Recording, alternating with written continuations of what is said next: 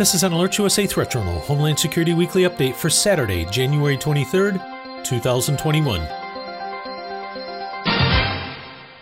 This week in security news, following the January 6th breach of the U.S. Capitol that left 5 people dead, a massive force of 25,600 National Guard soldiers flowed into Washington, D.C. to reinforce federal law enforcement for Wednesday's inauguration. On Thursday, the National Guard Bureau announced that approximately 15,000 Air and Army National Guard troops would begin returning to their home states as early as this weekend. Despite this announcement, the governors of Texas, Florida, and New Hampshire have ordered the immediate return of their National Guard contingents back from Washington, D.C. after they were instructed to vacate multiple federal buildings on Capitol Hill and post up in a nearby parking garage to rest during shifts. The move caused widespread public outrage at the treatment of the service members. According to the National Guard, the U.S. Capitol Police ordered the troops to move their rest area during their 12-hour shifts to the Thurgood Marshall Judicial Center parking garage. Quoting one service member, "Yesterday, dozens of senators and congressmen walked down our lines, taking photos, shaking our hands, and thanking us for our service. Within 24 hours, they had no further use for us and banished us to the corner of the parking garage. We feel incredibly betrayed." On hearing the news, former President Trump gave thousands of National Guard troops and law enforcement permission to stay at his Trump Hotel in Washington. According to a Guard official, while the inauguration took place peacefully, the Guard is still supporting requests from the U.S. Secret Service and federal law enforcement. As of Friday, the plan is to have up to 7,000 troops remain in D.C. through March the 12th. In related news, on Thursday of this week, the FBI and ATF announced that they were now offering a $75,000 reward for information about the person or persons responsible for the January 6th placement of pipe bombs at the headquarters of the Republican National Committee on First Street and the Democratic National Committee on Capitol Street. The bombs caused the evacuation of multiple congressional office buildings. Both devices were disrupted by the Metropolitan Police Explosive Ordnance Disposal teams. A suspect in a gray hoodie and sneakers was captured on surveillance video carrying a purple backpack near the Capitol and is believed to be the perpetrator. The pipe bombs weren't the only explosives found during the Capitol riot. A 70-year-old Alabama man, Lonnie Kaufman, has been indicted on multiple charges for allegedly bringing Molotov cocktails and a list of, quote, good guys and bad guys to the Capitol on January the 6th.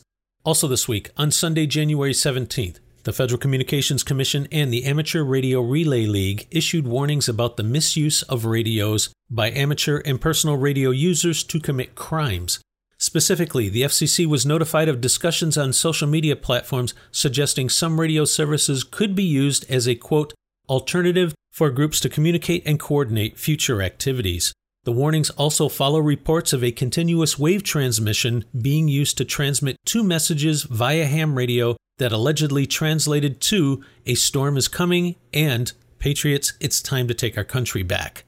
In public health news, as of the time of this report's preparation Friday evening, there were more than 413,000 deaths in the U.S. attributed to the SARS-CoV-2 virus. More than 116,000 are currently hospitalized, and a mixture of lockdowns and social restrictions are in place across the nation. Hospitalizations and deaths as a result of the coronavirus continue to sweep Europe, with many nations back in lockdown mode. This is leading to growing levels of civil unrest and public demonstrations. In his first White House press briefing of the Biden administration, Dr. Anthony Fauci, director of the National Institute of Allergy and Infectious Diseases, warned that new strains of the SARS-CoV-2 virus now in circulation could make the currently available vaccines and antibody therapies less effective. A new paper published by South Africa's National Institute of Communicable Diseases indicates that a new strain or variant identified in South Africa can evade the antibodies provided by some coronavirus treatments and may foreshadow reduced efficacy of current spike-based vaccines. In travel security news, listeners are reminded that the Department of Homeland Security has extended the restrictions on non-essential cross-border travel with Canada and Mexico through February 21st.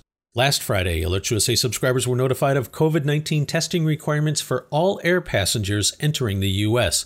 Effective January the 26th, the CDC will require all air passengers entering the United States, including U.S. citizens and legal permanent residents, to present a negative COVID-19 test taken within 3 calendar days of departure or proof of recovery from the virus within the last 90 days.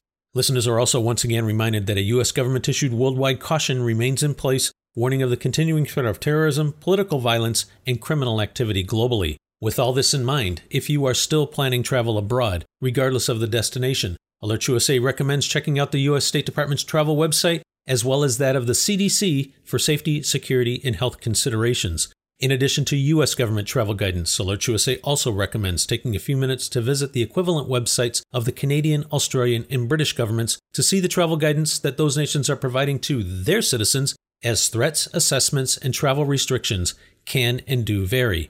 You can find more on these and other stories in the latest issue of the Threat Journal email newsletter. If you are not already a subscriber, simply visit threatjournal.com and sign up today. Alert USA continues to monitor the overall domestic and international threat environment and will immediately notify service subscribers via SMS messages and email of new alerts, warnings, and advisories, or any other factors which signal a change in the overall threat picture for American citizens as events warrant. This has been an Alert USA Threat Journal Homeland Security Weekly Update for Saturday, January 23rd, 2021.